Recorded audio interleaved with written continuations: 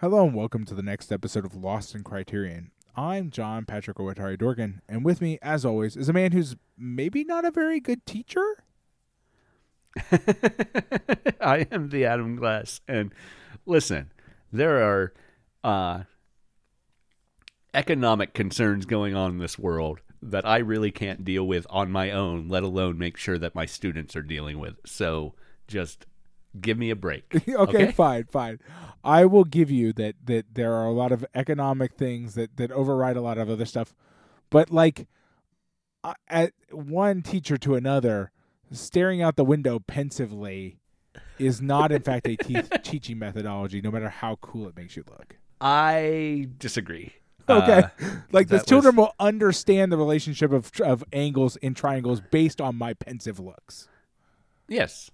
There is a meta read of that particular scene that comes up in the Tony Raines essay. Yes. And I don't like to jump into the essays this early usually. Sure. But lay it on me. But I'll mention it because you brought it up. Raines suggests, because of the particular discussion of angles and the 45 degrees and 90 degree angles, that this is Ozu teaching us about his directorial style. This feels like an overreach. It does feel a little bit like an overreach. I would lean more towards the idea that in Ozu's conception of what is real modern education, probably mathematics is the hallmark of that.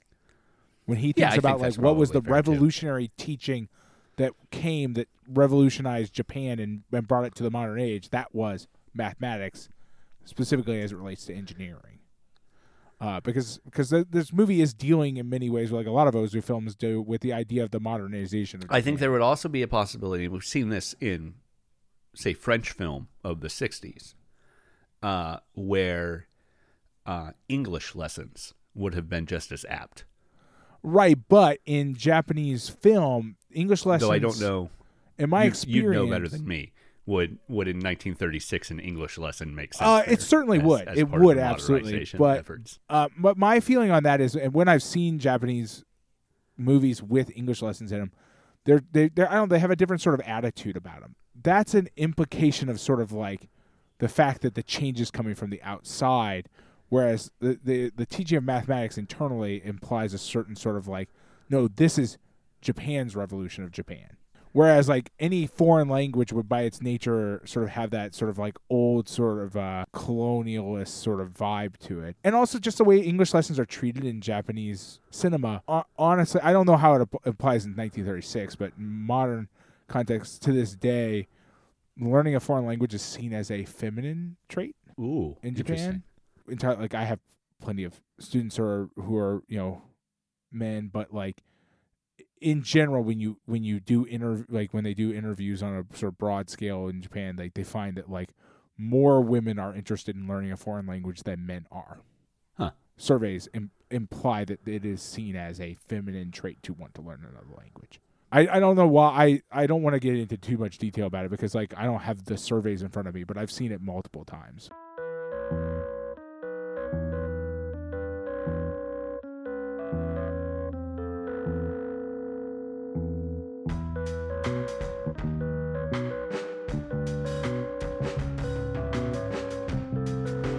Pat, before we get into our new movie this week, I do want to talk about our Patreon. It's patreon.com/LostInCriterion. Over there for $1 a month, you can help keep us going and get access to some bonus content. What kind of bonus content, Adam? Well, it's always a non-Criterion film over there, and supporters get to vote on what movie we're going to watch. I put together a list every month, or sometimes take suggestions for lists from our supporters.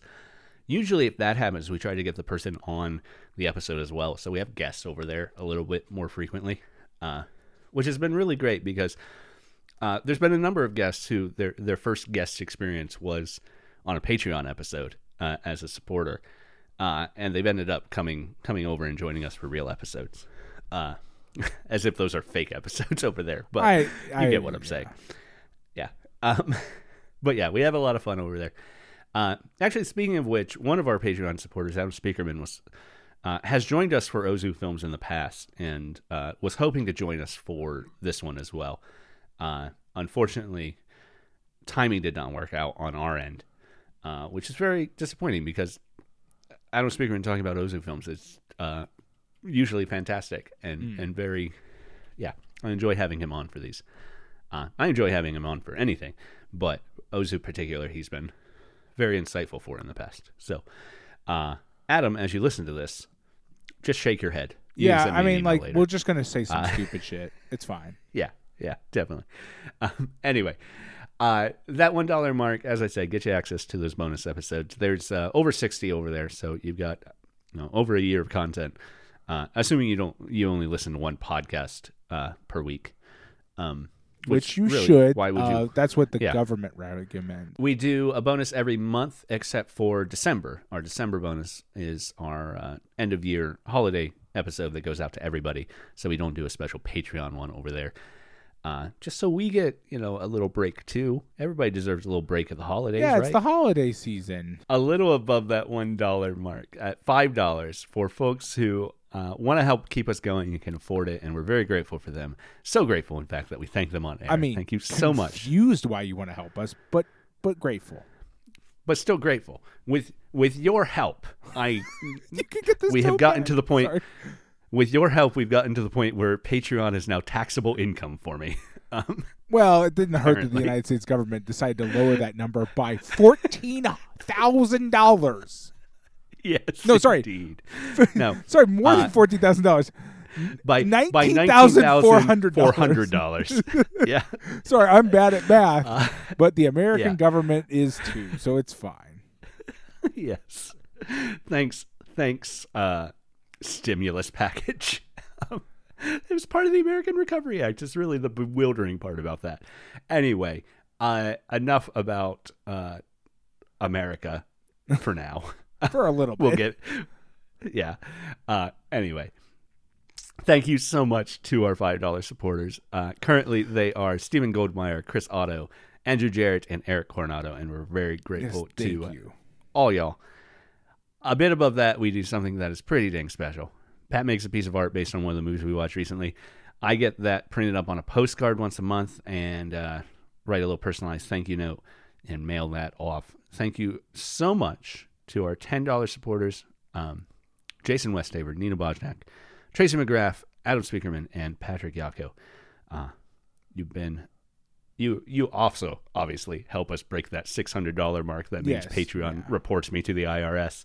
And that's great. If you want to see those $10 level postcards without committing to the $10 mark, and really you should commit to the $10 mark because you get that thank you note too. It's very good. But if you do want to see them or you want to buy old ones, head over to redbubble.com. Search for Lost in Criterion there. You can find our postcards, greeting cards, stickers.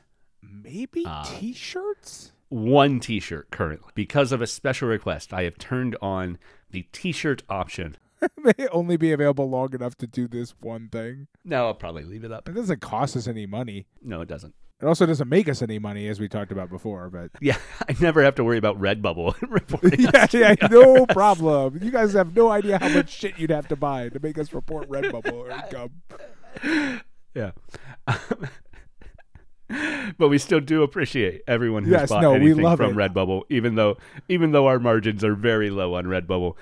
Greatly appreciate everybody who supports us on Patreon, and gratefully appreciate everybody who listens. Thanks, Pat. This week we are starting a box set called Two Films by Yasuhiro Ozu. We love an Ozu film. Yeah, we do. These are two fairly early Ozu films. The one we'll be talking about this week, The Only Son, is from 1936 and is Ozu's first talkie, his first sound film. Oh, okay. That's why they were talking about that. I haven't looked ahead in the box set. Yes. That's why they were talking about that in all the special features. Gotcha. Yeah, they brought it up in the special features. Yeah. Next week's There Was a Father was released in 1942. So we're in that interesting period of Ozu. 36 is when the right-wing powers really, that's when the coup happens, right? Yeah. Late 36. So we're sort of concurrent with that. And then Ozu is conscripted in 37 or 38, but fairly early on, and sent to the Chinese campaign. And we've talked about that before. He was he was in Nanjing, saw a lot of shit, and then spent basically the entire second half of World War II, if not more, in Singapore, under the premise that he was making a movie for the government that never actually got made. And then as soon as surrender was announced, he destroyed everything that had actually been right. produced. Yes, I remember that now. Yeah, and I'll be interested to see why, as we get in and dive into the bonus features or even watch it, maybe we'll be able to intuit why There Was a Father was chosen over something. Brothers. Yeah, I mean, I feel like they were kind of hinting at it in some of the special features we watched this week, where they were kind of talking about them as being very thematically kind of related, especially as it results to directly relates to like the position of like the everyday sort of working man in this sort of era of Japanese history. Well, here's one thing straight from the first line of the plot description of Brothers and Sisters of the Toda Family. The upper class Toda family celebrates the 69th birthday of their father. Right. Yeah. Exactly. I mean, like, and like the sort of the argument that the special features in this are making is that Ozu's career sort of tracks the general sort of like, assuming you skip certain movies like that, tracks the overall sort of perceived prosperity of the Japanese people. Yeah. As time goes on, right? Like there's like this sort of dip here where like things are getting really bad, and so he's making sort of everyman, movies about the everyman who are all suffering quite greatly. And then post-war, we see that sort of even in something like Good Morning or something like that. They're still like they're things are getting better, but like it's still a relatively speaking struggling family, right? Like they want the three sort of like key sort of components of modern living, right? That we've talked about in that episode and later episodes about like, okay, what are the things you have to buy? It's like a vacuum cleaner, a TV, and I think a refrigerator, to be like a modern family. And like they're trying to get those things, and they're struggling to do that, but things are getting better, right? And it seems like the career tracks with like the sort of perceived prosperity of Japanese society, with the exception of things like that one, the Oda family, that like kind of has a sort of an outlier off of that, right? Where one almost has to wonder how that got, what caused that to be made. Beginning with I graduated, which is 29, and moving through the early 30s, we're in the Depression. Right. A lot of his movies start to reflect that. Right. There seems to be an argument going on even within the bonus features about like how much, whether or not Ozu is a political filmmaker, right? And like,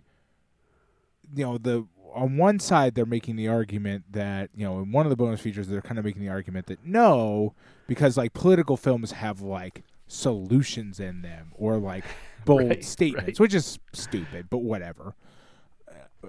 Whereas on the other hand, the other bonus feature is arguing, reflecting the true nature of the struggles of these families is by its nature a political act in a world where the government would much, much rather you just sort of paint everything as being all hunky-dory, right? Like, I mean, 1936, the government would much, much rather you lie to people about what the nature of life is like, right? Like, it is a political act to show the world as it is, which remains true to this day, right? Like a movie that shows the situation that normal people struggle under, even to this day, is by its nature a political act, because it is. One obviously can, but it's harder to look at reality and say, hey, that's not true. Right. I mean, like, it happens, right? Like, people do it all the time, but you are trying to present the world as it is, which is inherently a part of that struggle, right? I believe it was with Adam Speakerman in one of our previous Ozu episodes. We talked about Ozu as a political entity in that when he was young, he saw the promise of the progressive elements he was hanging out with, be they overt leftists or not. And then that's sort of stripped away. He's someone who lived through that promise seeming available and then not. anymore. Right. Yeah. And that's very much, historically, that is very much in line with the Depression coupled with the Japanese response to the very beginning of the Great Depression,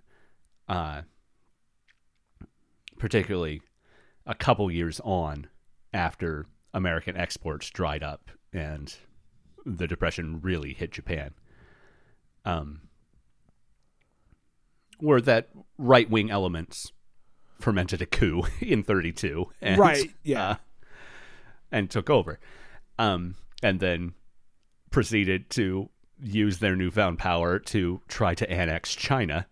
Right. I mean, by 1936, that stuff is already started. I mean, like, we haven't hit the Marco Polo Bridge incident yet, but I mean, Japan's already annexed part of Manchuria, northeastern China in 1936. It's already happened. Right. Like, we're well on our way to that. Like, I mean, people like Ozu are seeing those things happen, and like, but he's still, to a certain, like, right now, like, I think Mr. The sort of the film scholar, I prefer the analysis we've seen in other times too of Tadao Sato's, like, his I like his criticism in general of Japanese film. It always seems very insightful in a way a lot of other criticism of Japanese film doesn't. A lot of times it feels very aware of the context of things in a way that a lot of times the other ones aren't. And, he's getting into this, like, Ozu is seemingly like an optimist at the beginning, right? That, like, he wants this. It's very clear that, like, when he was among the generation that saw all these changes happening, post Meiji Restoration, when he was young, in the Taisho era and stuff, like, as being like good things for Japan, like Japan's prospering, right? And so he believed in those ideas of, like, modernization, and then now he's watching them fail the country because the sort of international realm that they've entered into is now fucking them over, right? Like, pretty hardcore. And, well, I think at that time in a free fall. So, yeah, exactly. Yeah. And I would say that, like, I think because he has that sort of spirit in him where he believes in the modernization is, like, the answer. I think that's why we see after the war that sort of turn back towards sort of a positive bent where they have critiques of the occupation in them. We've talked about that, the post-war films. But they also seem to point to a brighter future. Even the very, very sad ones seem to point towards a brighter world. Yeah. Ozu is a director who you can only half-jokingly, but still at least half-jokingly say made the same movie over and over again his entire career. Yes, he did. And in as much as that is true, that same movie is a story of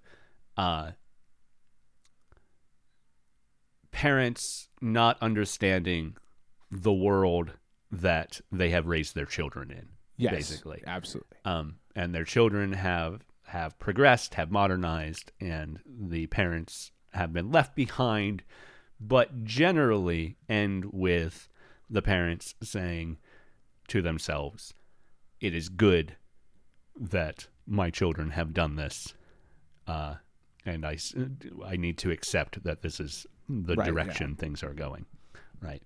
And that's true of things like Tokyo Story. That's true of Good Morning. That's true of, that's true of Good Morning because Good Morning's centered on the kids, really, but the actual children, not adult children. Yeah, but that one is kind of different. But it's more of a broad look at, like, society in general is moving on. We need to accept that. Yeah.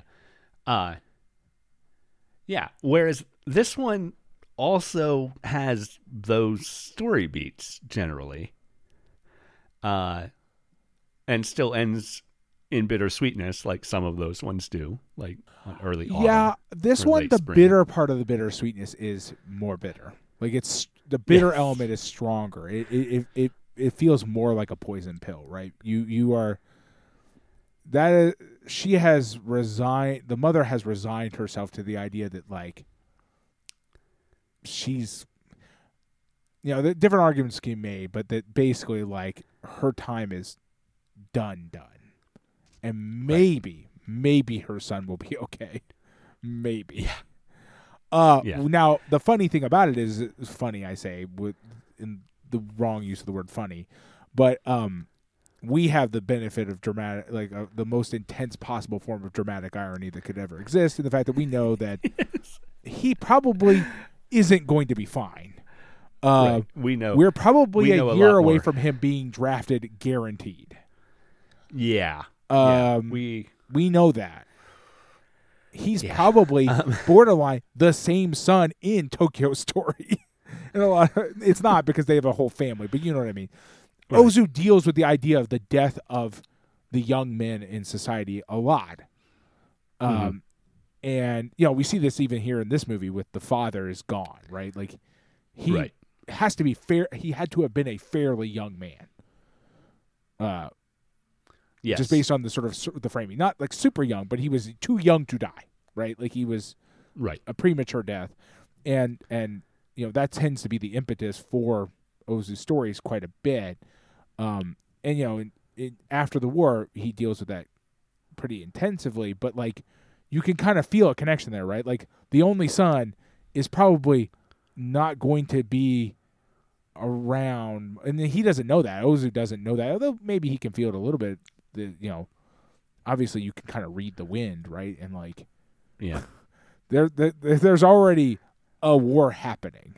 Like it's a war. It's not a named war. It hasn't been declared a war yet, but like troops have taken over places. People have probably been drafted already. Yeah, and Ozu, he's in his 30s when he's making this, and he's not a dummy. Yeah, that's what I'm saying. Yeah, he can read what's in the wind, and like, at right now it's a move towards a push towards nationalistic fervor, but like you can feel that stuff coming, right? Like, and so yeah. So, setting aside the war that's about to explode, have we ever seen a movie that so encapsulates the experience of being a millennial in the U.S. than this 1936 Japanese film? Well, I mean, we haven't seen them. I'm sure there are other ones that films that deal with the height of the Depression and the fact that, like, oh yeah, you pay your family. Well, at this point, it's not even your family. The benefit here is that this is actually still maybe the preferable version, because at least your family was able to scrimp and save to send you to college, and you didn't just take out like fucking $80,000 worth of loans. Yeah. But I mean, she did have to fucking sell her house and her farm. Right. It's not exactly a good version, I would say, but you know what I mean. Like, no. It's somehow we found a worse version of this that could exist. Right. Your family had to sell their house and their farm, and you had to take out $80,000 worth of loans. Yes. Oh man. Yeah. Just that promise of education being a guaranteed good job, right? You go to college, you get a degree, you're going to get hired into something that will make it all worthwhile. And that is just a thing that did not happen if you graduated college in 2007, 2008, 2009, really through today. Well, but here's the thing, right? It's like I have to talk about this in class, so we'll talk about it here too. Yeah. We talk a lot about the myth of egalitarianism, right? Like the idea that that a lot of the society, I specifically I talk about Japanese society, but this is true of American society as well, is you are sold a sort of bill of goods about the nature of the society you live in, that it is egalitarian, that hard work pays off. When all it takes is the most basic level of structural analysis to go, now wait a minute, is that actually true? And oddly enough, like in surveys of the Japanese population, they identify education as the most wildly uneven thing in the country. Like every time they're asked, like, what is, rank these things as what is the most sort of unequal, non-equal thing in our society, and the answers are always education. Like, wild. And right now, and you're seeing that here too. And so the myth of egalitarianism has been long running, right? It was sold, and the myth of meritocracy. Right. Well, that's basically the same. Basically the same thing, right? The idea that that hard work will pay off and that you will get a good job as well. Because think about it, those people who got good jobs, like in the Sato, like his interview, he talks about like the drop to like 30% employment of undergrad of recent graduates. Bear in mind, those are also accompanied by massive layoffs of people who already got those quote unquote good jobs. Right. Like that myth is persistent, but like always wrong, right? Like, oh, you could get, for a while there, you could get a job straight out of college, a really good one. Yeah, but how long did that job last? That got you what? Right. Maybe 5 years, maybe 10. And then you and your family were like trying to make ends meet and like scraping by, right? And to a certain extent, see that. Go ahead. We see that in this movie with Chiju Ryu's character as well, right. the teacher who ends up working at a restaurant and having 4 kids and having moved to Tokyo as well, right? Right. And that's seen as more successful than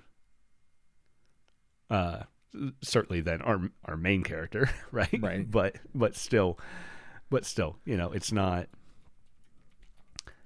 He did not end up doing a job that needed the education level that he had achieved. Right. His dream was to go back, get more education, and use that education for his job. And like, in no way is making fried pork cutlets right using that particular education that he clearly got. Yeah. Yeah. And yeah, there's just so much in here that, doesn't necessarily remind me of the particularities of my own experience, but gets pretty close. With our son saying, it's not a matter of giving up. I've done everything I can, of being ashamed to let his mother know that things aren't going quite as well as she hopes. When he says things didn't go as I expected, and her response is that attitude is the problem, is just very much a boomer, yes. A stereotypical boomer response to millennial problems. I think the only today. The biggest difference here is that that defines the difference. That I would argue is the difference between her and what we would think of as our experience with that sort of boomer experience is the fact that she had never in her life prospered, as far as we can tell. Right. Yes. Like, she was not the beneficiary of a boom in society that then sort of pulled the ladder up behind her. The benefit that she had was exclusively the fact that, like, her at that time, and I guess this is similar but not quite the same, is the idea that, like, working at a factory making silk was paid well enough to barely scrape by sending her son to college, right? Like, just the pricing system was different enough and good enough that was possible. So I guess in that sense that's true, but we don't get the impression that, like, she prospered exactly. Right. Right. Whereas it can be very easily pointed out that, like, that the generation previous to us did prosper extensively, and then complains that we can't do the same thing. Right. Whereas here, the generation previous is making a lot of sacrifices at the edge of prosperity. She is, as Sato gets into with his bonus feature, she is at the start, when he's a child, her job in a silk processing plant is a prosperous job. It is a good one, right? And that's why it's a bit iffy, right? She is still.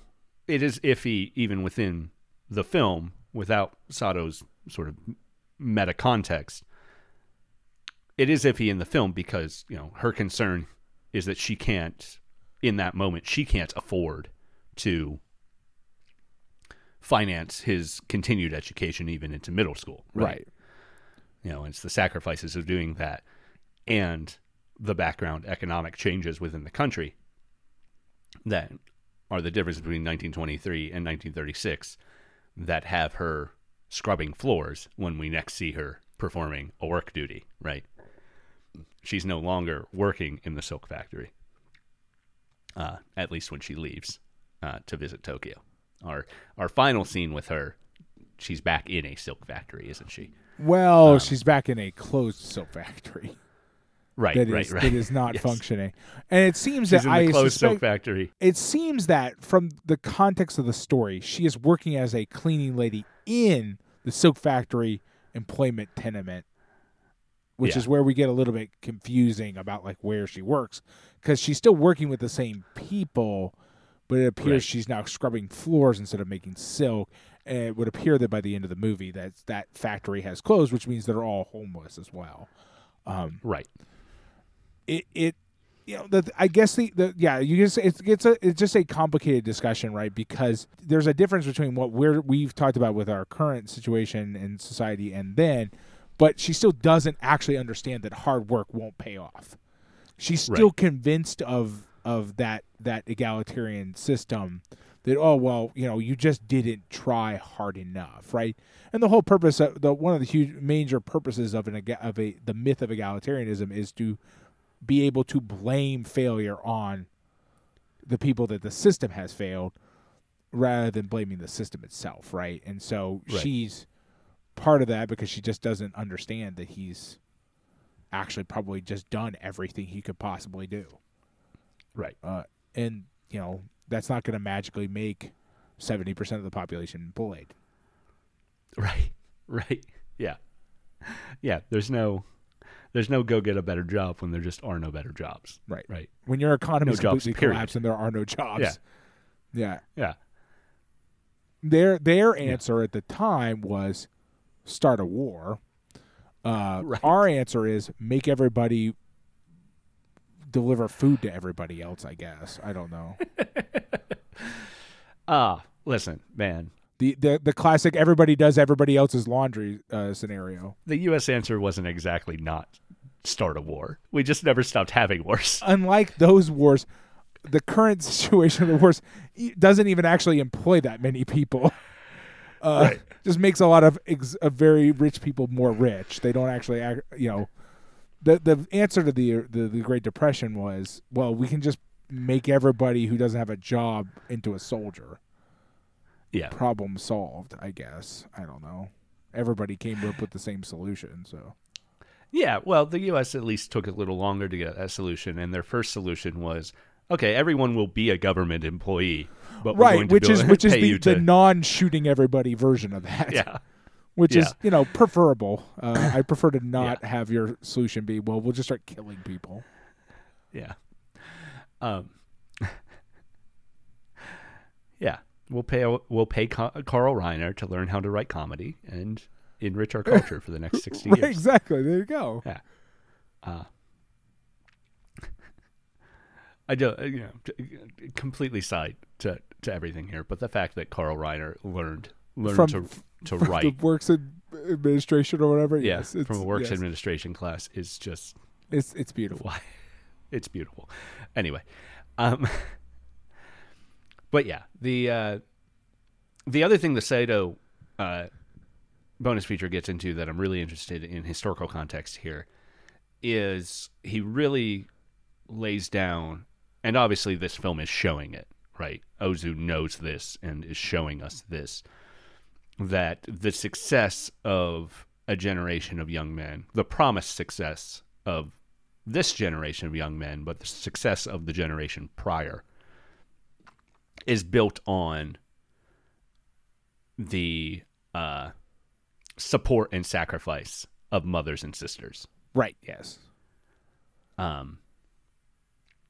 Here with the only son, not only is the only son, he's the only child, right? We don't have any sisters dealing with this as well. We just have the mother making her sacrifices. But Sato gets into that, it's very common with an only son or an oldest son to have all the rest of the family, principally the women of the family, working just to finance his success, his education. Right, and we see Ozu deal with that many more times, right? Like Ozu talks about that sort of that is a running theme in Ozu's work, like throughout sort of the rest of his career that we've encountered, is the idea that like none of this is possible without the wives and mothers and sisters who are sort of now toiling to make these things happen. Yeah. Eventually, Ozu films do start to argue, and that's not great, and the women deserve lives too. Right. Yeah, it takes them a while to get there. But the thing about it is, we talked about this before. The again, we talk about like what defines political or not political, right? Right. The act of just showing the lives of these women in these movies, given the time and context, can be seen in itself as a very political act. It's a political act, right? Like other movies are not being made at the time are not about the women in this society at all. And we're into post-war period, very solidly in the post-war period before Ozu can start verbalizing the hey, maybe this isn't a great situation. You ruined the next generation by forcing your daughter to take care of you. Or not even forcing, just expecting, right? Right, yeah, just building an entire society that expects this to happen without even asking anything about it or asking any questions. Well, we've talked about meta context enough, I think. Okay, sure. Get into brass tacks on the actual film. Okay, sure. You say so. I don't know. I just at this point I feel like we only exist in the meta now. We know we have no that is occasionally I feel like true. we very rarely actually talk about the film anymore. Yeah. Well, this is an Ozu film, so we got to talk about the actual film. It's his first talkie, and we hang a lampshade on it being his by first having talkie a talkie in the movie. Yeah, by having a talkie in the movie, and our main character lean over to his mom, who cannot stay awake through a talkie, completely bored by it. Well, to be fair, I think his mother cannot stay awake during a movie. Yeah, I suspect his mother doesn't have a lot of movie-going experience otherwise. Also, during a movie that appears not to have subtitles or and dubbing. Be in German, yes. Yeah, and is in German. It is definitely in German and does not appear to have subtitles. I mean, that is a wild movie-going experience right there. The Rains essay is very, very, very fun moment in the Rains essay in him claiming, and I don't think this is unfounded. Some of the stuff Rains says I could take or leave, but this one I think is interesting to at least think about. Because of the movie he's using, it's a real movie. I was wondering about that. I didn't bother investigating. I wondered about it. And is the debut of the director who directed that movie. I cannot remember the name of the film or his or that director's name, but it is also a film from very recent years, 1936, made in Germany. And Rain suggests that the sentimentality of that film, and we see just enough of it to show how very different to an Ozu film it is. Yeah. In sense, in grammar, just the way it's shot and what it is.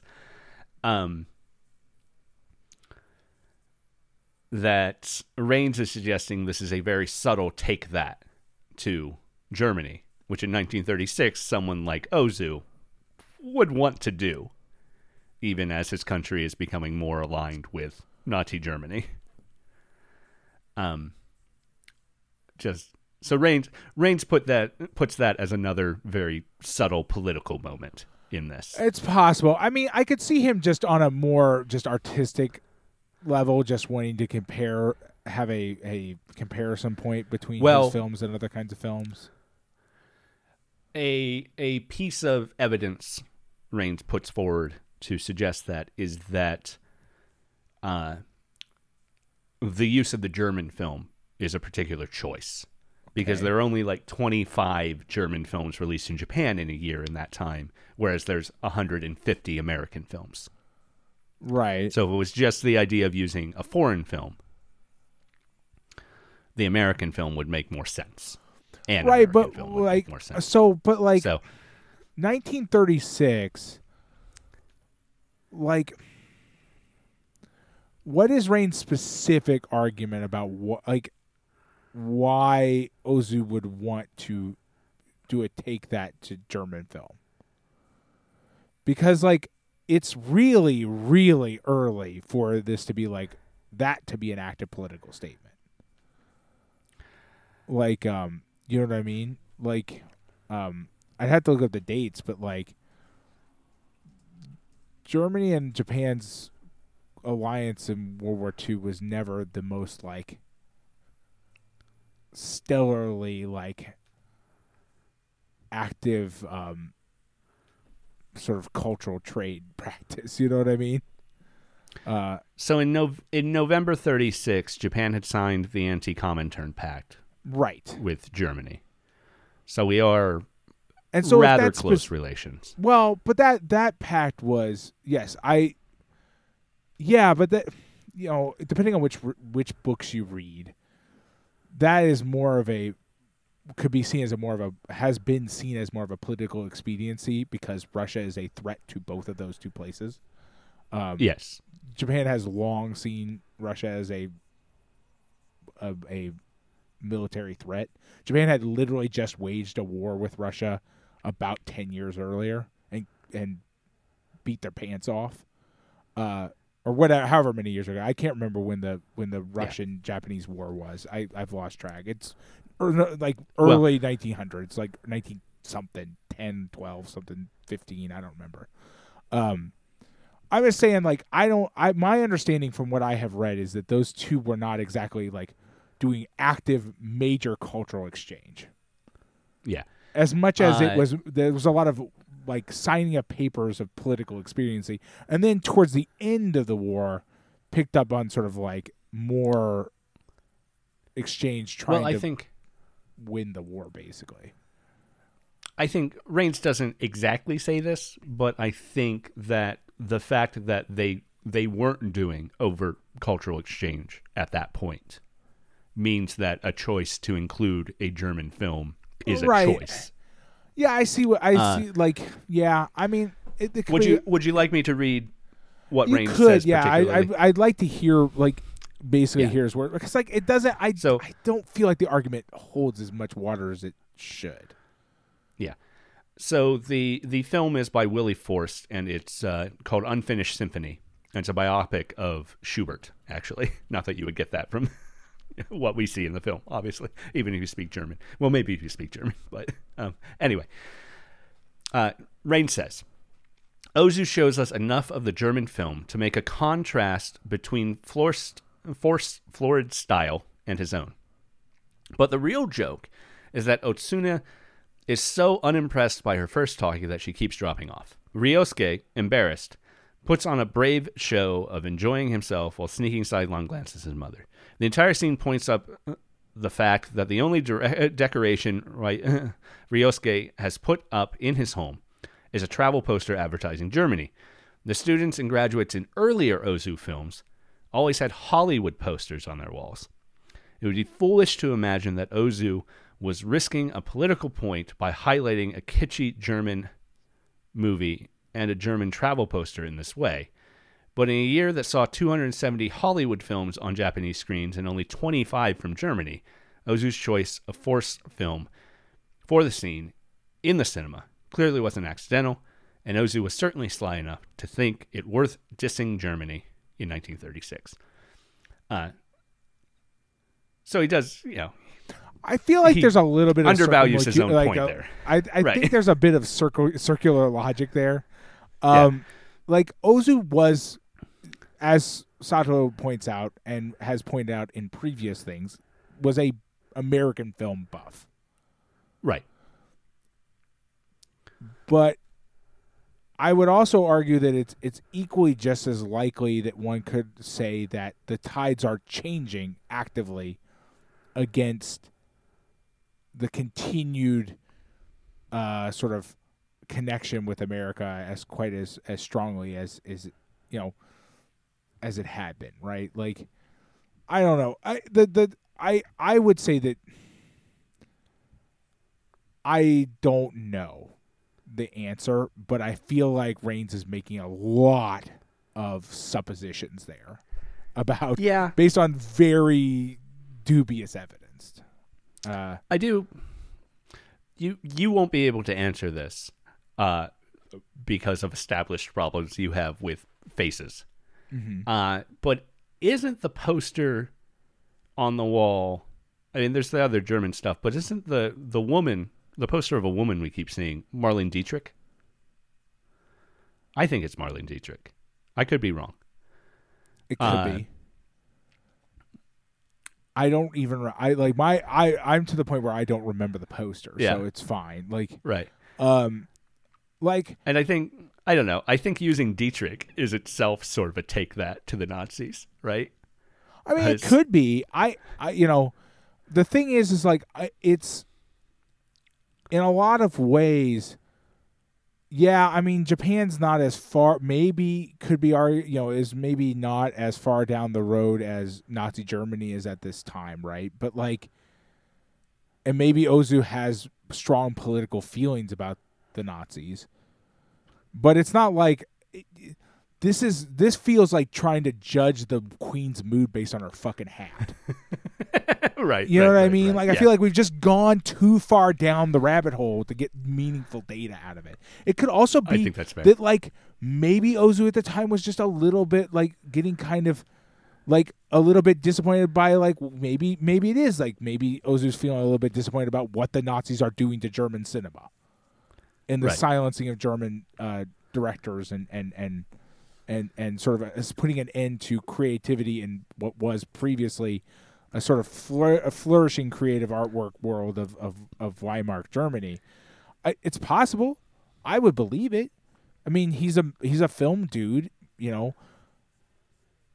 but it could also be that like he just like doesn't want to use Hollywood films. Maybe he doesn't want to get like. Maybe his studio said you can't use an American film because they'll sue the shit out of us. I don't know. Maybe. You know what I mean? Like, who knows? He was actually already in trouble with the studio too, which is interesting. The studio may have legitimately said you can't use a Hollywood film. Hollywood films are on the 1936. We're not quite there yet, but there is a sentiment that that Japan needs to expand into the Pacific, and one of the going powers in the Pacific is the United States. Yeah. So it's also possible that like maybe to a certain extent the United States is on its way out in terms of like political favor in Japan at the time. You probably literally the only way to know is if it would be if Ozu actually wrote it down or you were physically there at the time. Yeah. I don't know. We make a lot of suppositions, but that feels very like, whoa, super nebulous. Like, there were way more American films than there were German films. So therefore, vis-a-vis that numerical situation, Ozu must have been trying to like secretly hint about how much he hated the Nazis. Yeah, I mean, maybe he did. Probably he did. I think lots of people hated the Nazis. Even in 1936, especially if they liked art, because the Nazis were, already pretty famous for not liking art. Yeah. Rains does bring up that Ozu was already in trouble with the production, with the studio, based on the sound technology for the film. The studio had a contract with a company to use their particular sound system. Uh-huh. And Ozu decided that he wanted to use the one that his cameraman, his regular cameraman, Mihara Hideo, had invented, and absolutely refused to use the one that the studio wanted him to use, which would have been a breach of contract with the sound company. Right. So to get around this, they sent him to another studio that was actually already in the process of being demolished. Oh, wow. So this film was made in a soundstage that Ozu had to partially rebuild before using. Which meant that it was an urban environment, and some of the urban noise we hear, that is an indication that our main character lives in a place where there's a lot of background noise and lives close to a factory, etc., is really just bleed through, according to Rains, from the actual environment that the soundstage is in. Oh, that's interesting. Like, I mean, we know that like the clanging noise is very purposeful, right? Right. But like, yeah, I could see that. Like, there's a lot of random bits of background noise throughout the movie. Yeah. But yeah, this is we started down this route. I wanted to say this is Ozu's first talkie. He makes a joke about it being a talkie, and then we started talking about that movie. But right. But this is also Ozu. You know, everything we experience about an Ozu film is in here, right? You know, the camera mounted 3 feet above the floor, the shooting conversations at 45 or 90 degrees, or 180 sometimes. The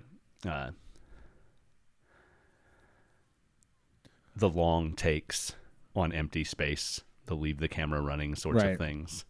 Yeah, and it's great. Yeah, I mean, yeah, just Ozu's tendency towards sort of like making sort of paintings, those sort of domestic paintings rather than like action scenes.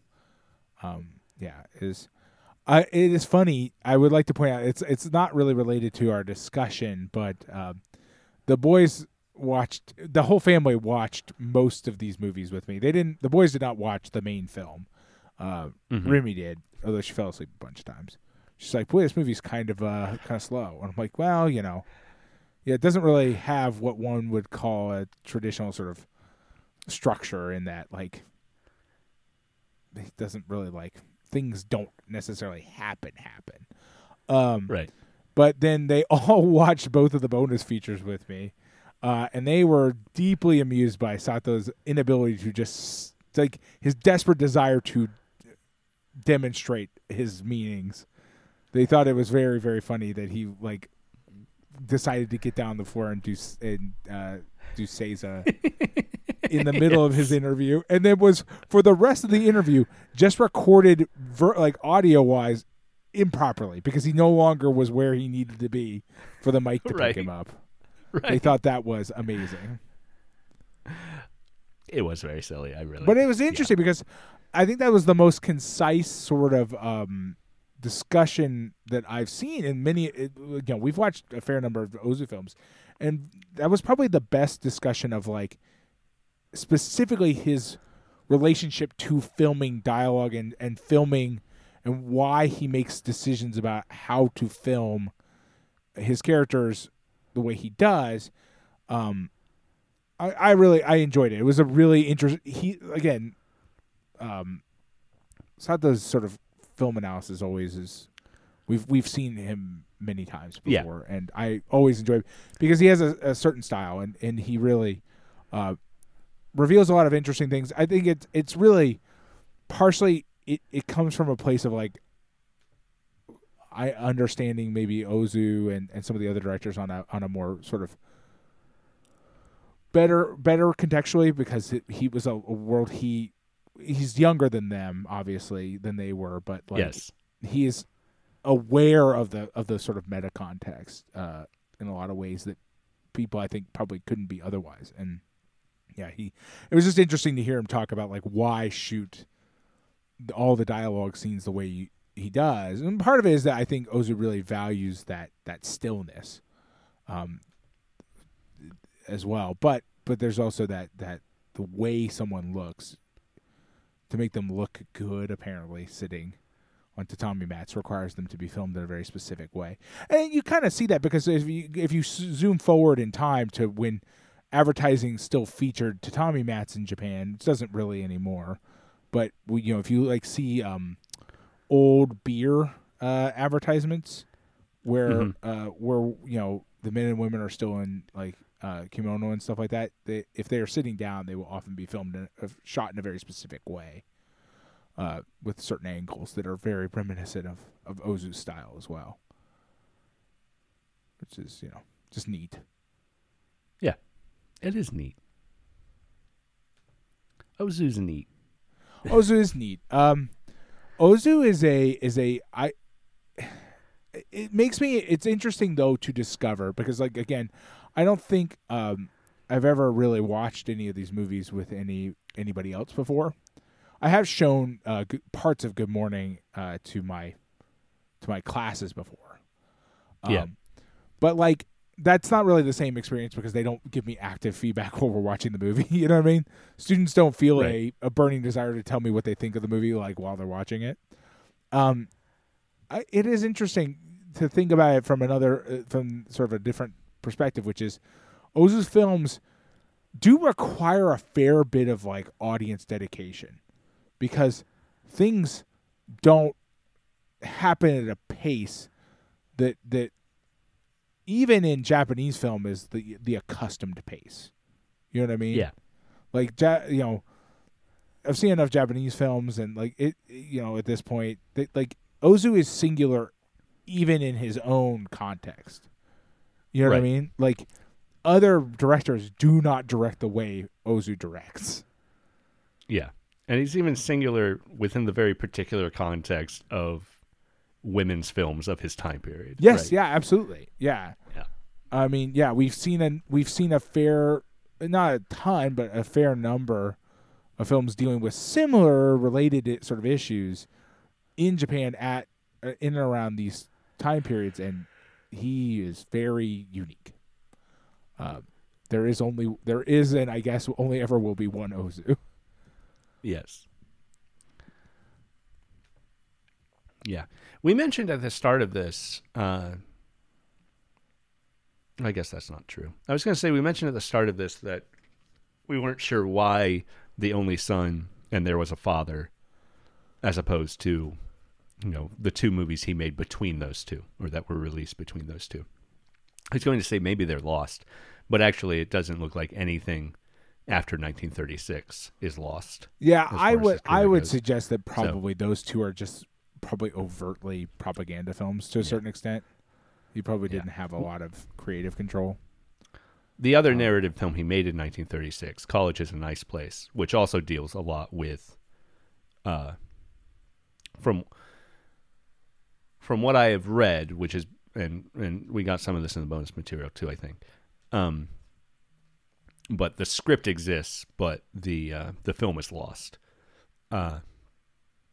It dealt with a lot of the disillusionment and ramifications and just portrayal of people who had gone to college and weren't able to get jobs in their fields, because of the coming depression, or well, by that point because of the depression in full swing. But that one is lost. Right. Okay. Yeah. So much. Well, until Scorsese finds it in the past and brings it to the future. Even some of the ones that aren't marked as lost outright. Like I Graduated, but I mentioned earlier, and there's only 10 minutes that exist of I Graduated, but. Well, and then you look at even this one, and you kind of feel like looking at the quality of what they're working with, you're like, well, this is kind of a miracle because it's pretty rough, even in its current state. Like, there's obviously been a fuck ton of restoration done on it, and even then, it's like, well, ain't a lot to work with in this scene here. Like, there's not a lot of this film left. Right. I don't think it was the final reel, but about probably 2/3 through the movie, one of the conversations with the mom is especially visually Yeah, there's some very like visually degraded, very scenes. scratched, and like very. I mean, on the one hand, not to get into a totally different discussion, but on the one hand, right, like even since this film was restored, there's been a bunch of leaps in technology about things you can do to like quote unquote restore films, right? Because they do a bunch of nowadays you can do a bunch of AI stuff to like fill in gaps and like clean it up. But like then you get into this question of like, well, is that real at that point, or is that like just a computer just making shit up? So like or is it better to just we were going to preserve this in the form that we found it as high a quality as we can make it, given what we had as source material. But yeah, it's rough. Like I mean, it visually degrades and then audio wise degrades as well quite a few times. Where you're like, whoa, boy, this part of the film has clearly seen better days, but right. Especially interestingly enough, on all the scenes of like black, right?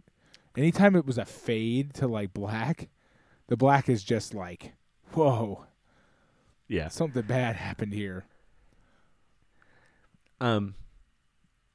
Another moment where I feel like Ozu is political without being political.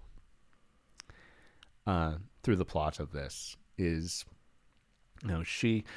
mom has sacrificed a little bit more. She's put together a little bit more money to give to her son, and he could really use that money, right? Right. But then the neighbor's son breaks his leg, and he gives it to them to pay that hospital bill, and that sense of community, that mutual aid, as being wait a minute. Wait. I got confused. Did I misread it?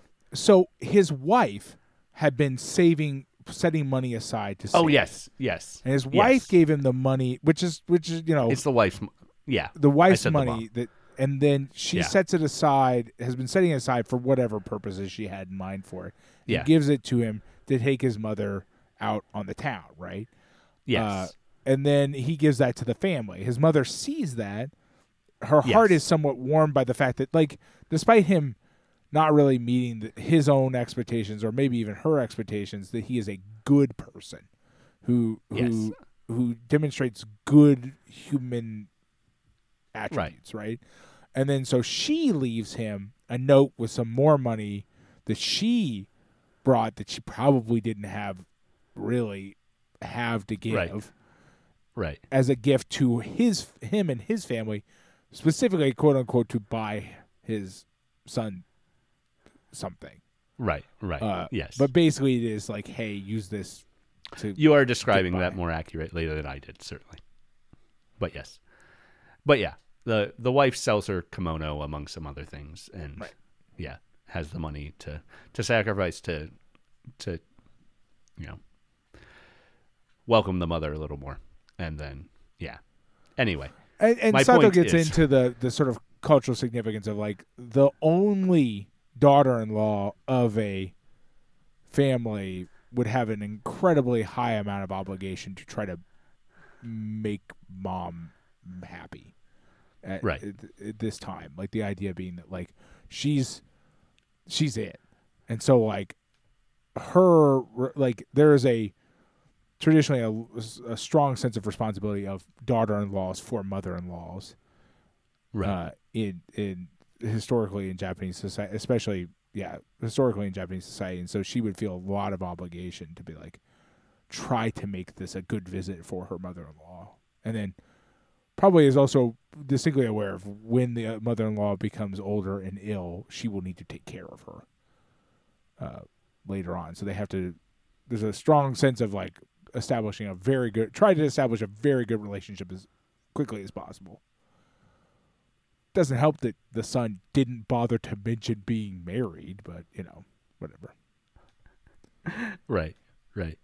Obviously, he has breached the traditional values in that manner. 100%, yeah. Like that. Like it is shocking to the audience. Like and it's meant to be, right? The audience is supposed to be just as surprised as mom is. That like, wait, what? What now? Say what now? What did you do? Slow roll of information on that too. He's like, oh, by the way, as we walk across this field, where my house is. Could pause for a moment. I am married. And also, when we get a little closer, and a little bit closer, another thing. Also, by the way, you have a grandson. Yes. Yeah, I don't know. Also, I don't have the job you thought I had, and Yeah. I live in a pretty rough housing place. Right. I live in a shanty town beside a factory. And the trash burning plant. Right. It's not undersell the location. Yeah. It has everything a growing family needs: trash burning and some sort of small industry that apparently runs all through the fucking night. Yeah. Yeah. After the Red Desert, I'm just extra thinking about that terribleness of industrial pollution as part of this. Right.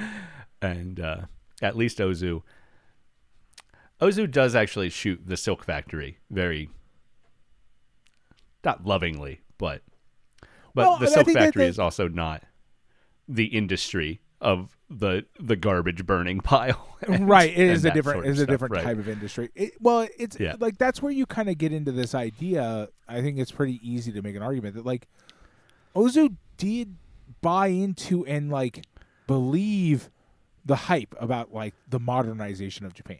Like a lot of people of his generation did, of like this organized wealth producing labor is the future of this country. And so you see that in the beginning of the film when like also the people doing it believed it, right? Like the mom is engaged in that labor and this is a good job that like the factory is clean and it functions well. And like, obviously we know, from a different sort of analysis and stuff, like that's all bullshit. But like nonetheless, it was an easy story to buy into, right? And then it collapsed, right? But like, Ozu was a believer in that, and like lots of people were, and sort of part of selling the idea that all failed is showing what it was supposed to be, right? What the dream was. You know what I mean? Like if the factory looks like shit and doesn't work when the mom is working in it, then it doesn't sell the contrast, right? Then you see that like it was shit all the way from the beginning, which, again, it was, but like that's not the story Ozu's telling here. Because that is the thing that Ozu's not really in the end willing to get into, is the idea of like, so like why was this actually like bad right from the beginning, right? Ozu doesn't see it that way necessarily. Right. But it is just life, right? It's the life he's familiar with. Right. I mean, yeah, and he's just trying to capture like the sort of mental, like the sort of like process that him and his cohort have been on, right? Where like this was the world that like a future promises that just is already gone. It disappeared already. Right. And now mom's scrubbing floors instead of working in a silk factory, right? Like that's the story. The other bonus feature on this, we have talked a lot less about with David Bordwell because I didn't like Kristen Thompson. Yeah, I didn't really like it. We didn't talk about it because I thought it was not as good as Tadao Sato's version. Yeah. Now, despite being twice as long, contained less information. Sato's is certainly more incisive.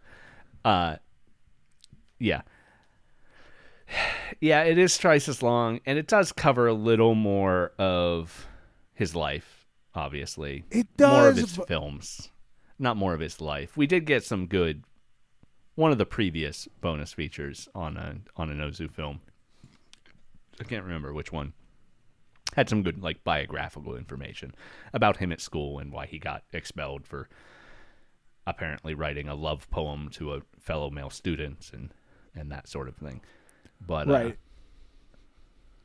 Yeah, I mean, the thing about that bonus feature was the fact that, kind of from my perspective, like part of what it was missing, especially when you're giving us them both in contrast, I feel was like kind of a mistake. Yeah. Because when you look at Sato's version, you get an understanding that he is well versed in the sort of social context of Ozu's work. It does not feel like the other two are as well versed in that. Well, partially, maybe I'm not. Maybe I'm definitely being a snob. They're not even saying people's names right. Which is annoying for people who are telling you. I also can't say anyone's names right. So. Yeah, but you don't. You're not pretending to be an expert on Ozu. Yes, I say pretending. That's not fair. You are not an expert on Ozu. Yes. My point is that like it does feel to me from watching it that they are maybe not as well founded on the sort of like social context that Ozu was coming from. Yeah. Well, good news for next week is that you won't have an opportunity to contrast them. The only bonus feature is Bordwell and Thompson talking about There Was a Father for next week's. Right. And well, lucky us. But like the thing about it is also theirs felt more fawning. Like Sato's is pretty fawning, but Sato's like offering explanations, whereas theirs feels more like when we accidentally have to do a movie that we both really love too much and we can't think of what things to say about it because we like it too much. You know what I mean? Like they feel, they're not wrong. Ozu is an amazing director. I kind of might get my hackles up anytime anybody tells me someone is quote unquote the greatest director of all time. No matter who you're describing. Like you could describe literally any director on the face of the planet and my hackles will go up because it's just like that's like telling me this is the greatest artist of all time, the greatest director of all time, the greatest X of all time. And like my brain wants to get into a fist fight with you. Like automatically, like it's a built-in result. It's my version of fight or flight is like, greatest of all time, huh? You gotta learn to control your hackles, man. Very few things do it, but people telling me X is the greatest of all time for something that's inherently subjective, right? Like if you tell me so and so is the greatest runner of all time, I'll say, well, at least the only one, the greatest we ever found, right? Like, of course, there's that classic thing of like, think about all the, the artists and the architects and the engineers that we never met because they just weren't in the right place at the right time to like, get an education or whatever they needed to make that work. But like, at least with that, I can look at some numbers and be like, yes, this person ran faster than every other human being on Earth. I don't know. I try not to be as much of a contrarian as I used to be, but I can't help it when somebody tells me somebody's the greatest X kind of artist of all time. It's just really like fucking like sends me on a weird path. Like I like Ozu a lot. Like a lot. But it still makes me upset. Yeah.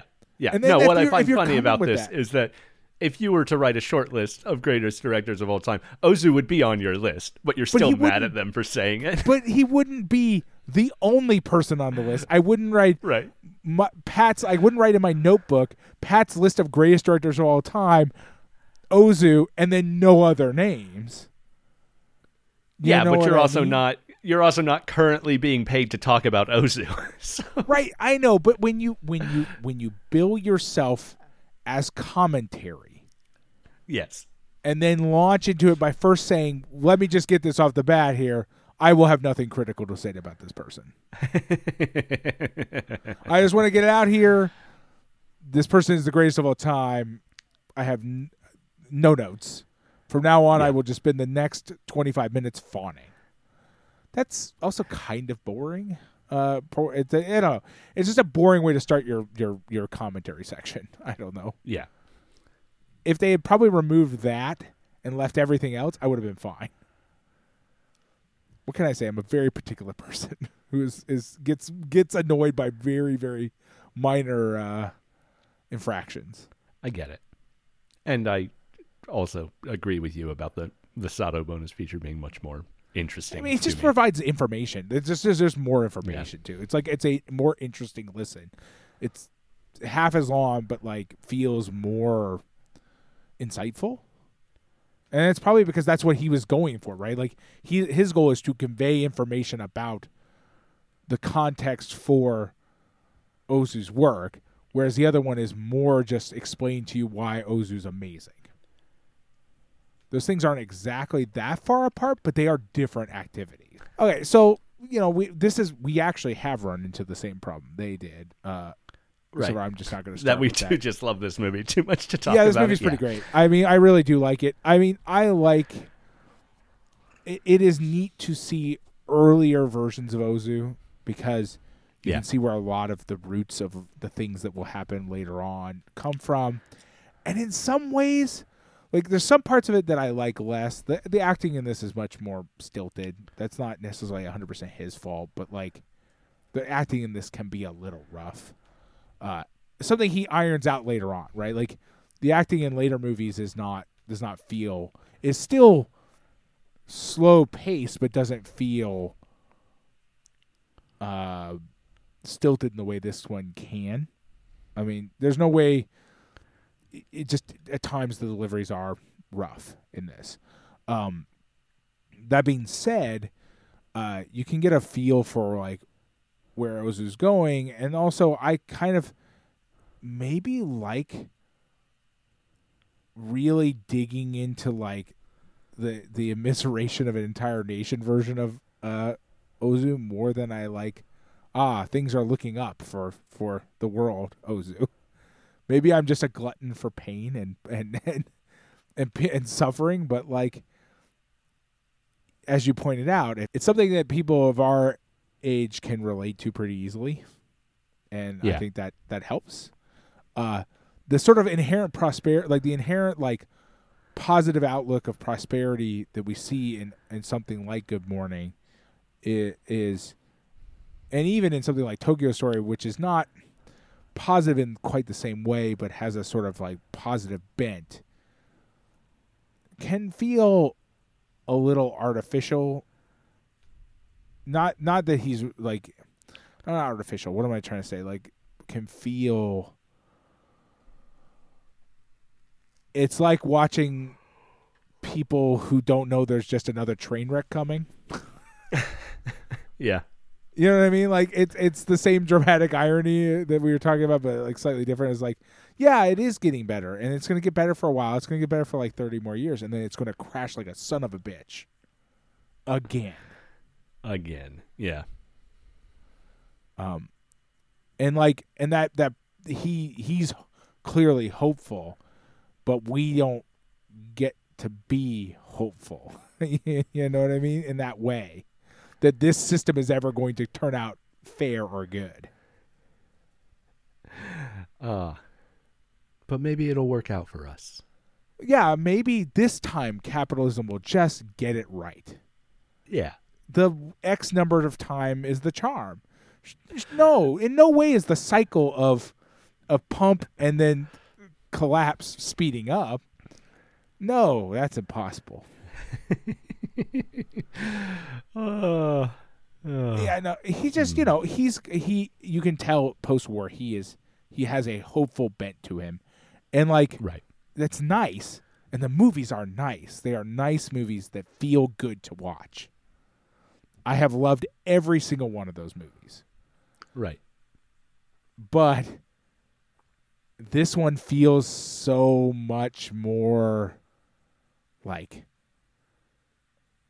real in that way. And that is because you and I know the world that these, to a certain, in a weird way, know the world these people are living in better than the world that Ozu was living in the 1950s. You know what I mean? Yeah. Yeah, I mean, well, this one is maybe especially poignant also for our historical knowledge, that it doesn't pop up in the movie, but it is happening, and we know particularly how it happens more of the rise of fascism in response to these economic. Right. And it is, to be very clear, it is 100% happening in the background of this movie. Absolutely. He's just not going to talk about it. In that way, you could almost the argument that's why that's a slightly different argument for why one might choose the German film is like, yeah, this gross sentimentality, that shadow of Germany behind you, yeah, and this gross sentimentality for like Days Gone By is a symptom of rising fascism in and of itself, right? Yeah, I wonder.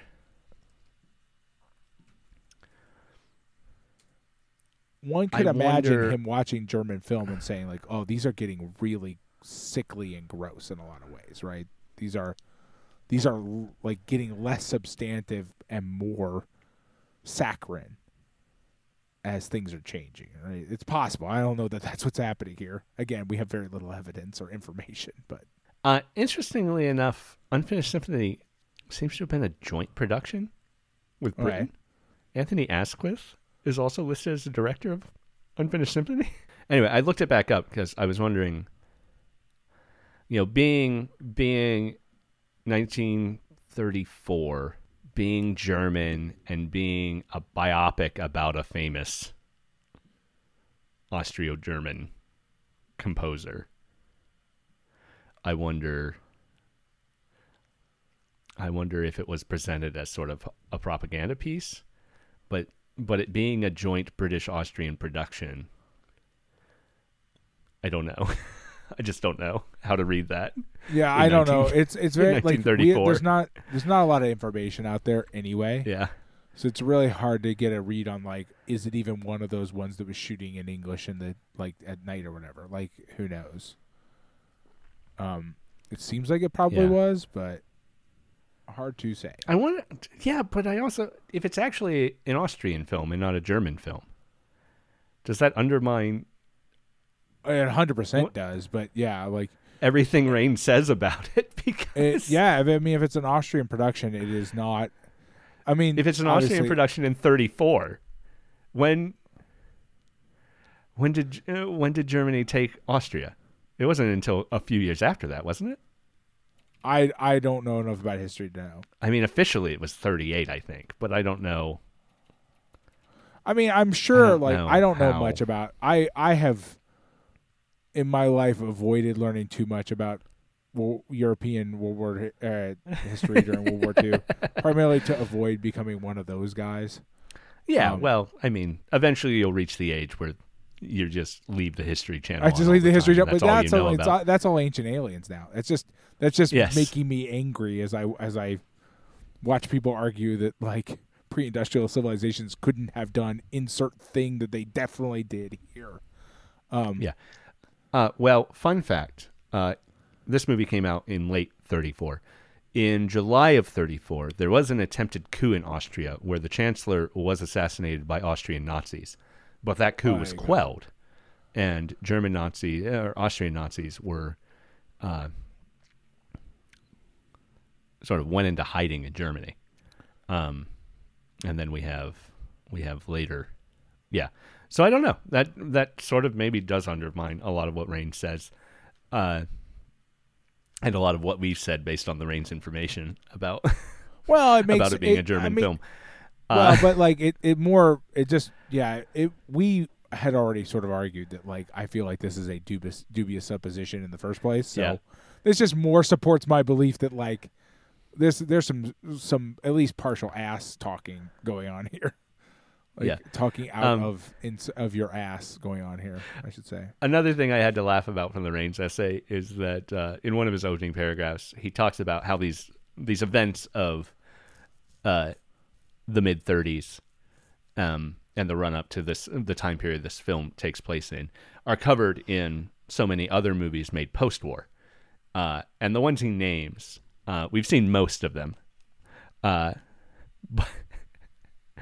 But he names them, including Mishima's Patriotism, Oshima's In the Realm of the Senses, Suzuki's Fighting Elegy, and Gosha Hideo's 4 Days of Snow and Blood, which is just like all of the different movies you could name. Just right. It's one for each. I don't know. I've never seen 4 Days of Snow and Blood.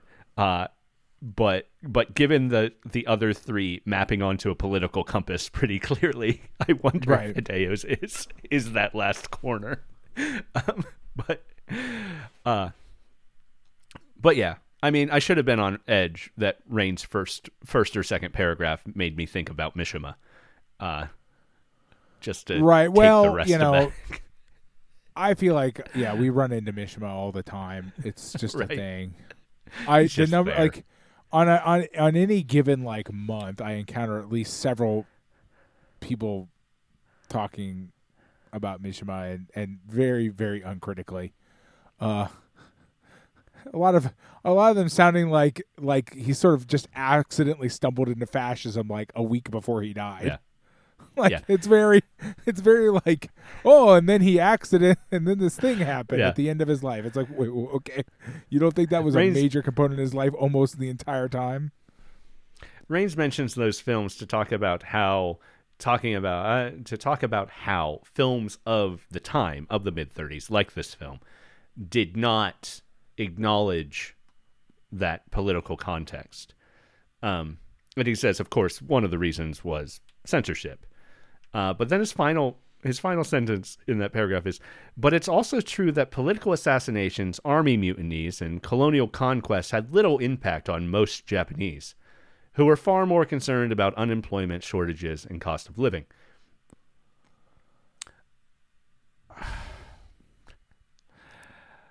I think there are a lot of authors from that time who would disagree with you, but who had a little bit more freedom to express themselves. Yeah. I mean, I think the idea that the general Japanese person was not making a connection between unemployment, shortages, and cost of living and the Japanese fascist imperial conquests they were trying to get started. Right. I mean, and the thing is right, like a lot of them were, and it was like, well, this is the solution that has been come up with, right? Like this will fix the problem, right? The problem is whether or not you recognize at the beginning that fascism is a problem, right? That it is a problem at all, right? Now, like, and say what we can say what we will, but like we have the benefit of very recent hindsight on this. Like to be like, maybe we shouldn't do this again, huh? What do you say, guys? Or still, in the case of certain countries, looking at you, America, just never really rolling that fascism train back, just letting it roll on. But yeah, I don't know. It's. There are plenty of artists and authors who sounded the alarm bells in 1936 in Japan. Okay, like let's not pretend that they did not exist. I'm always a little hesitant to accept the normal people didn't care. Like that's always the argument that's floated out for Nazi Germany too, right? Like, oh well, lots of people cared though, like a lot, and a lot of them ended up dead. So yeah. I don't know. We've read a lot of essays from Rains over the years, and most of them have been all right in my memory. He did write the one for patriotism that I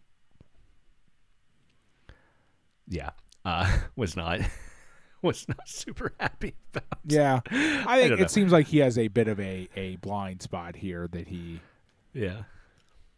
Because, like not to be like hypercritical, so I won't go too far down the path, but like if you view Mishima uncritically, you have obviously taken it into yourself that you're going to accept the obvious flaws that existed in Mishima from like the jump, right? You're going to have to accept that like I don't see those as inherently disqualifying. Yeah. And we do. Yeah, and why I is see that, fascism Pat? as inherently disqualifying. You're a fascist. I consider your art automatically disqualified. Sorry. That's the one fucking rule I have. And if I find out that you are a fascist later on, I will retroactively consider, why did I like your work? And maybe I need to reevaluate my thought processes. Right. And try to determine, is this a personal flaw in me?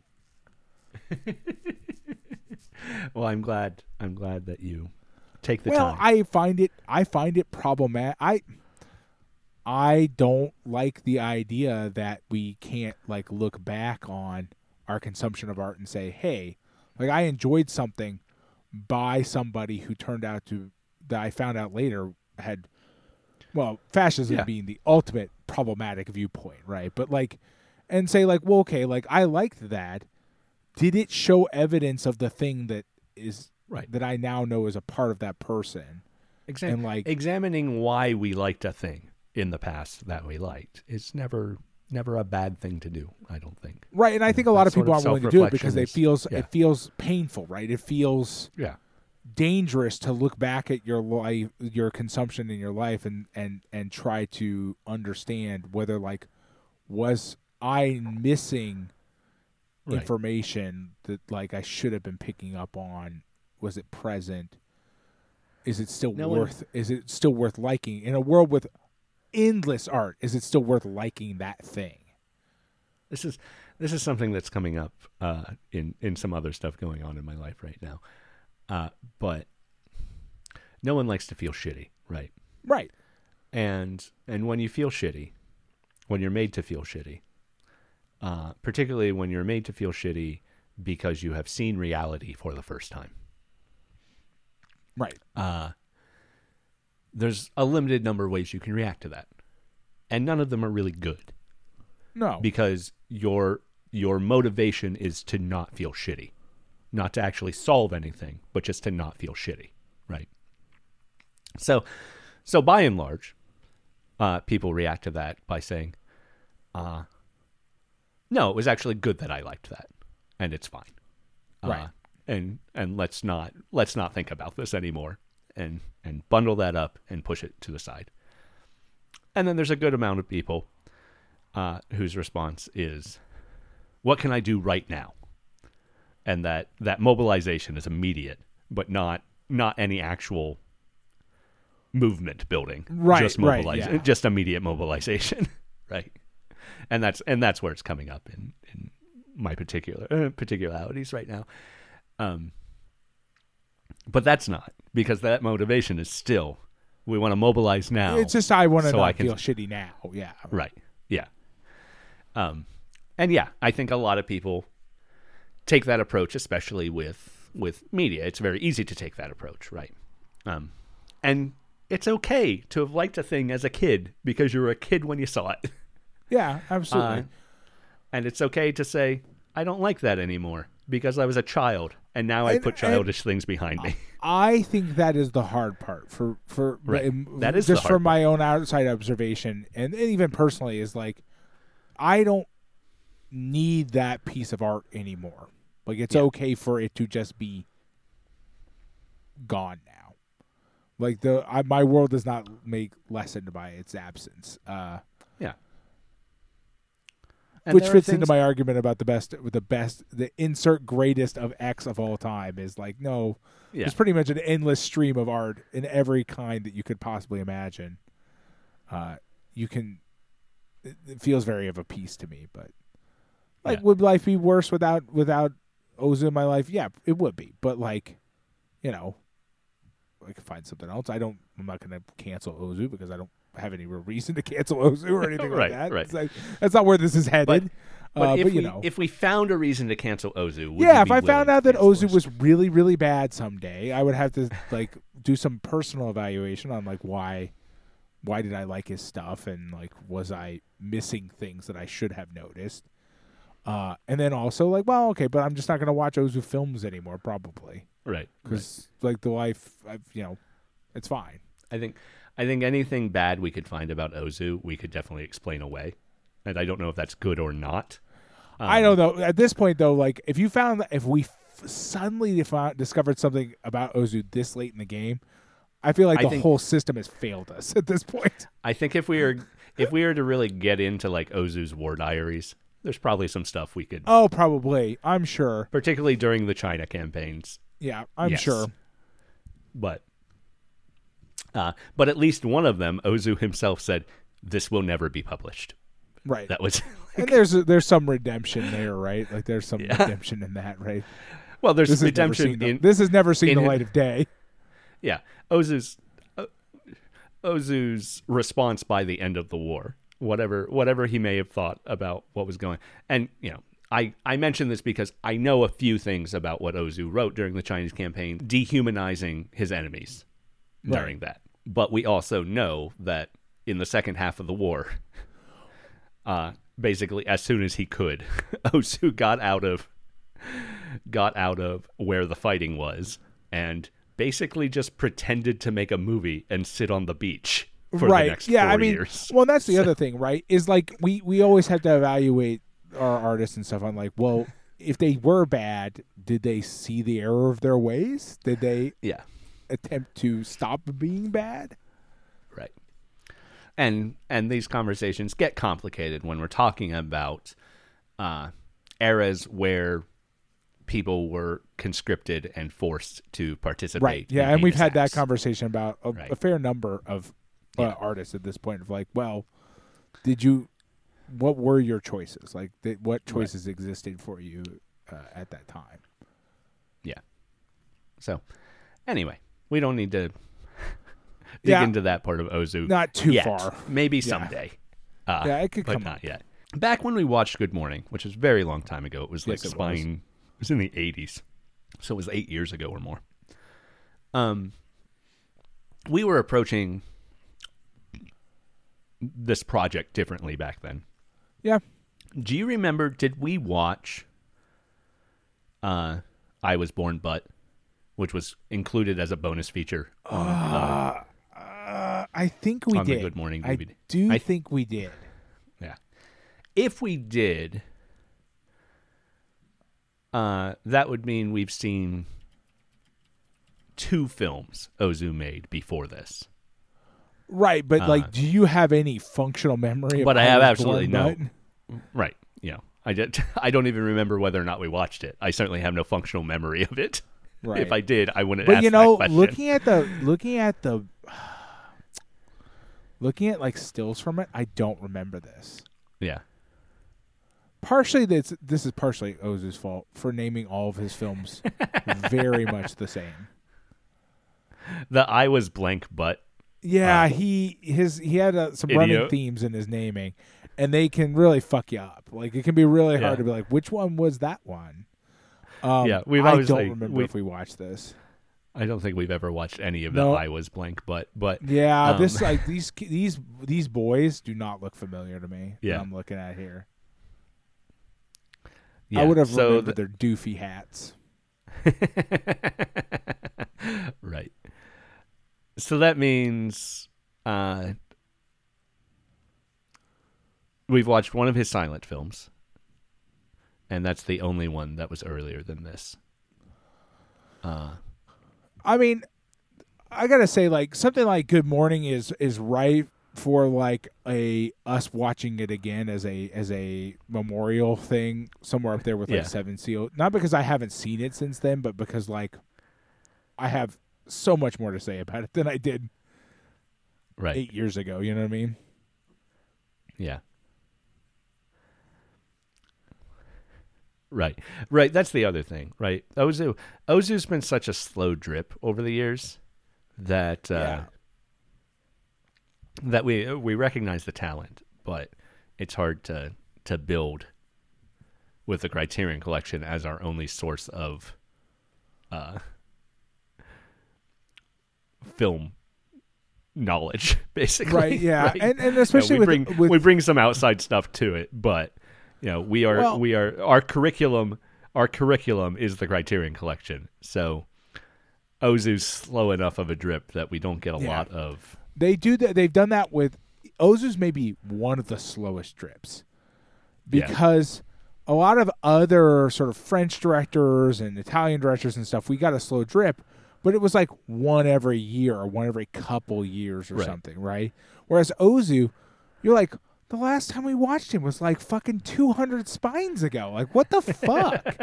Like, what are you doing? Like, why are you spacing this so far? Like, Ozu's like is there like backup pitcher or something? They're like, well, shit, we need to add some more stuff to the collection. Well, we've got this Ozu film we've never put out before. Yeah, it was actually only about 50. In Autumn Afternoon was about a year ago. But, was it only a year? I feel like it was longer ago. But like, it's been a long year. I mean, how many Ozu films have we watched? Spread that over 8 years. Feels like it's not very, like on average, it's not very often. It's maybe like one a year, maybe. Yeah, it's about one a year. Yeah, because I feel like we've watched somewhere in the neighborhood of 7 or 8. Yeah, we've watched about 8, and it's been about 10 years we've been doing it, so a little less than one a year. Yeah, I mean that is a hell of a slow drip. Like Antonioni, we recently got our third Antonioni, and that's a very slow drip that I'm grateful for because I don't want to watch more Antonioni. Well, but that's the thing is like I would say that the frequency with which a director shows up is maybe over the course of the entirety of the process is more important than to the Criterion Collection than how often. Yeah. Like, I don't know what I'm trying to say is like, I think the Criterion Collection ranks Ozu up there with your like your Fellinis, your Goddards, your certainly yes.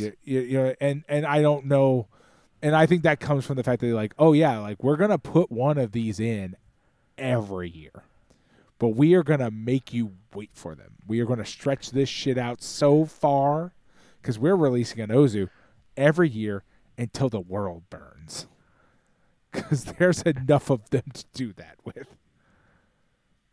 It's the same with like it's like Kurosawa sort of fits into the same category, though I feel like they hit us pretty hot and heavy with those in the first 500 and then have not since then. Yeah. Do you want, given the names you have mentioned, do you want the most surprising fact to me? Sure. Hit me with it. Our last Fellini film was a long time ago, right? Was very, very long time ago. That doesn't. Our last Fellini film was Spine 246. Yeah, they hit us heavy and hard with Fellini right from the beginning. Yeah, we watched a lot of fucking. That is why we have such strong opinions about Fellini. Is that we watched a lot of Fellini films in the first 5 or 6 years of this project, and then have not since then. Right. Anyway, Ozu, I am always happy for them to make us watch an Ozu film once every year and a half or so. I can enjoy that. It's a nice game we play with the Criterion Collection. Right, but we do get one more next week with There Was a Father. Yeah, and then it'll be a while before we watch another. What are they doing here? This is too much. We're gonna hurt ourselves. Ozu overload. Yeah, well, I'm not gonna be able to take it.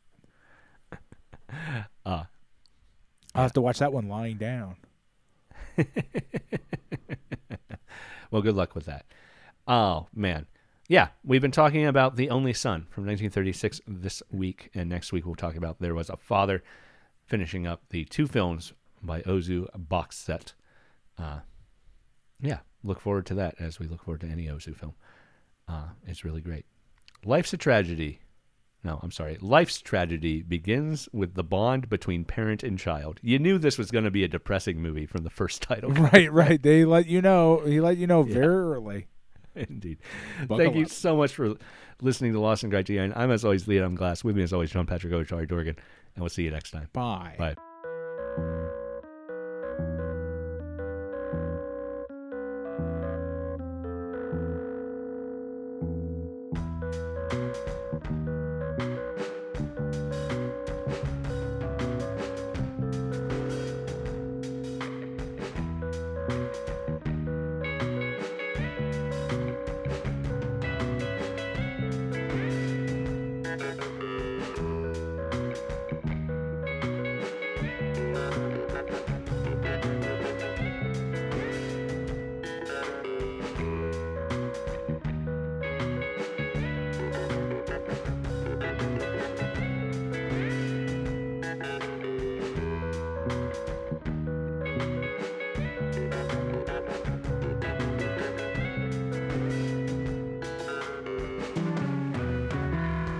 This has been Lost in Criterion, hosted by me, Adam Glass. Find me on Twitter at @TheAdamGlass. My co-host is John Patrick Ovatari Dorgan. You can find him on Twitter at JPatrickDorgan. Big thanks to Jonathan Hape for our theme song. Check him out at jonathanhape.bandcamp.com or hear more from him on any streaming service. Also thanks to all our Patreon supporters, iTunes reviewers, and Redbubble customers. And hey, thank you for listening.